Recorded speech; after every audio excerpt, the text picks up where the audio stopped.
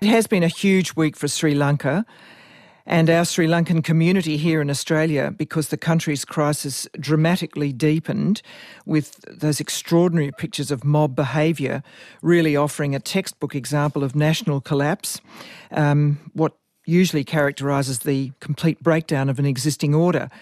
What might come next in order to restore the country's cohesion? That's the question. Theoretically, the president is in place, Ranil Wickremesinghe, who was elevated on Wednesday after his boss, President Rajapaksa, fled the country. And that seemed to somewhat ameliorate the hundreds of thousands of protesters who left the presidential palace peacefully. Mr Wickremesinghe late this week ordered the military to do, quotes, whatever is necessary to restore order. How can some sort of stability be reinstated so that long-term loans can be negotiated? I'm pleased to welcome back to the program Dr Pakiasoti Saravanamuttu. He's Executive Director at the Centre for Policy Alternatives in Sri Lanka, and he's guided us through the drama in earlier programs. Hello there. Thank you. Thank you. What has this week been like for you? A pretty basic question, and the people of Sri Lanka, with that extraordinary sense of something major just collapsing. Yeah, it has been both frustrating and exciting. Frustrating because the key thing, the pivotal thing, was the letter of resignation from Gotabaya Rajapaksa once he had fled the country. Now it has finally come and it has been announced. The Speaker has announced that President Gotabaya Rajapaksa has resigned from office. So the constitutional processes can now be put into train. That is, that Parliament meets. It decides on the date on which the election of the new president will take place. Within 30 days, in the meantime, the Prime Minister will act as president. Within 30 days, Parliament will elect one of their own to be the new president. Now, hopefully, once that happens, there will be a degree of political stability restored. Right. So now I think this will be a surprise to listeners, to be candid.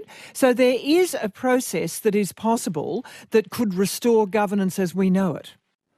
Yes, of course. There is Constitution. And the Constitution, we waited upon the official resignation of the President. Once that happens, Parliament takes over. And as I said, the Prime Minister becomes acting President. Within 30 days, Parliament elects one of its own to take over as interim president to complete the unexpired years of Gotabaya Rajapaksa's term. And who might that be? Who are the front runners? Well, there is the leader of the opposition. However, the majority in Parliament is from the former president's party, the Sri Lanka Podujana Peramuna. There is a suggestion that they might support the existing Prime Minister. And then there is the possibility of the JVP leader, Anurakumara Dissanayake, also throwing his hat into the ring. And there is the possibility that, yes, that the Podujana Peramuna, the SLPP, might put forward a candidate of their own as well. So if you could again help us with those acronyms, are fairly forbidding. Are these totally different belief systems? Are these parties that have a very strong, credible, sort of coherent sense of themselves? Well, the Sri Lanka Podujana Peramuna, the SLPP, is the party of President Rajapaksa, and it's very much a pro-Rajapaksa nationalist party. The United National Party, one which the Prime Minister comes from, is the good old-fashioned centre-right party in Sri Lankan politics. The JVP is the centre-left party. That's the Janata Vimukti Peramuna, or People's Power Party. So those are the three major parties. The candidates will, of course, try to demarcate themselves as being capable of strong and wise leadership. But let's see. There will be an election. Well, you think there'll be an election, do you? Yeah. I think there will be an election rather than a unanimous decision with regard to one person. And you can't see a unity government being formed? No, so that person will then go on to form an all-party government. Oh, that person will go on to form an all... Okay. Now, how would the protesters respond, in your judgment, if the Parliament supported the sitting Prime Minister, or I suppose he's now President? Well, that might well be incendiary as far as they're concerned, because they have asked for Gotabaya to go as well as for Ranil Wickremesinghe to go on the grounds that he has been protecting the Rajapaksas. So that might be problematic. So Parliament will have to take that into account. But I guess the members of Parliament are also taking into account their own personal security. And they hope for a strong leader who will be able to maintain law and order. So Ranil Wickremesinghe being supported, and he'll have to be supported by the Sri Lanka Podujana Peramuna or the SLPP because he doesn't have any seats in Parliament other than his own. So that could be a question mark as to what could happen if Ranil Wickremesinghe was made the president and the protests or the Aragalaya continue.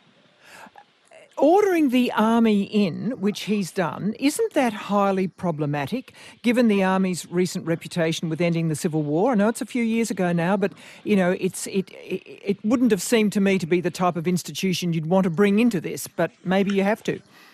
Well, yeah, this is the point. I mean, he may have come to the conclusion that the police was inadequate to deal with the law and order situation. But giving the army the power, sort of carte blanche, to do whatever is necessary, that is problematic because the army can shoot and they could kill someone and there could be bloodshed as a consequence. So the army needs to act with a lot of self-restraint. Is that likely? Are they well led? So far, so good. So far, so good. But it could get worse. Look, Reuters had a significant story yesterday outlining this Aragalya movement, this multi-pronged protest campaign to which you've just referred, which began in March and has sort of been spectacularly successful, almost surprised itself with this huge march on the capital. Now, I mean, what do you know about them? Are there leaders there who can be drawn into this challenge to get the place back on deck? Well, the Aragalaya is not a homogeneous whole. There are different factions. There are people who have allegiance to political parties. There are citizens' movements, community groups, etc. But in the last couple of days, the Inter-University Students' Federation and the Frontline Socialist Party seem to have taken the lead in terms of the political demands. And they're the ones who I think the Prime Minister referred to fascist groups infiltrating the Aragalaya. They're the ones I think he was referring to. But there is no evidence that they are violent or that they want to sort of capture power by using the force of numbers or anything like that. So the Aragalaya, as this broad movement, needs to decide as to who their spokesperson is going to be and whether they are going to engage in electoral politics, because once a new president is elected, the next step, I would imagine, is going to have to be the dissolution of parliament and a general election. So the Aragalaya has to decide whether they're going to get involved in the active electoral politics or not. And, I wonder about what it feels like on the streets at the moment, how you pull back from the sights we've seen of a complete breach of normal authority. And I think a lot of listeners in Australia will be saying, well, how is it still operating as a country, given we're constantly told there's no money for gasoline, long lines for food, even middle-class families are going without meals. I mean, there must still be money and food circulating. It just doesn't really quite... Yes, it's not easy to understand. There is money and food circulating. That's absolutely correct. There are still very long queues for the petrol stations that still provide petrol. And it's largely the Indian Oil Corporation, the IOC petrol stations that do provide petrol. So, the people are caught up between the tension and excitement and frustration of what might happen politically. But their immediate focus, of course, is in terms of getting their basic essentials, getting their fuel, getting their food, and all of that. Yeah. I mean, dare I ask you personally, your household is managed and your family's household, you know where to go to make sure that you do have enough food and fuel? Yes, we go to the usual supermarkets and stations. At the present moment, for example, my vehicle has been in a queue to get fuel now for the last 1.5 days. What, someone sitting in the car waiting? Yeah. And when do you imagine you will get fuel? Well, hopefully in the course of today. And so are the merchants operating these outlets, Do they have their own links with suppliers, do they?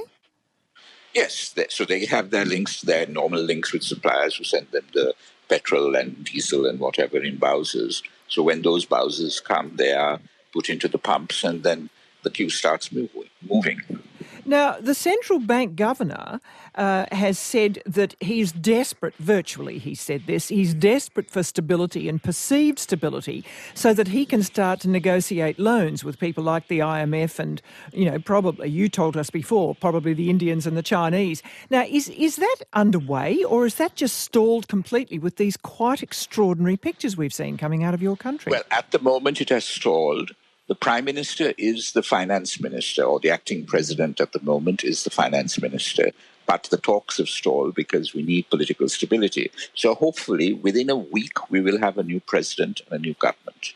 And then the talks can proceed, because when that happens, there will be a restoration of political stability. I think the people in the Araga layer too will sort of accept that, look, once there is a new government, that new government has a particular task to engage in, and they may well give that new government a period of 6 months or whatever it is to get its act together and put us back on the road to political stability.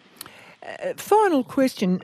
Do you honestly imagine things will get worse before they get better? Well, the economic conditions with regard to the IMF agreement, we don't know exactly what they are, but we could imagine that they would be fairly tough. In addition, we need the bridging finance before that IMF money can come in, which might take another 9 months or so. So we need that bridging finance to continue to get fuel. And without fuel and gas, of course, the hardships on the people mount considerably. You do show an amazing sang-froid, Dr. Saravanamuttu. I cannot imagine Australians behaving or responding just quite as you have. Well, we have to make do with the situation that we have and try to get out of it. But no, it is pretty desperate for the vast majority of people who are skipping meals, who've had problems with the hospitals in terms of drugs, who cannot move because they don't have fuel. So, it is pretty desperate, but we have to grit our teeth and get through this. Well, thank you for outlining all that. I'm sure we'll talk again. Thank you for your time. Thank you. Thank you. Dr. Saravanamuttu from the Centre for Policy Alternatives in Sri Lanka. And next week we hope to convene a panel of Sri Lankan Australians, very important diaspora here, about the crisis. So if you happen to be organising for the community, look, I do invite you to get in touch. You can text us on 0418 226 576. ABCRN helps you understand the world. Find more of our stories on the ABC Listen app.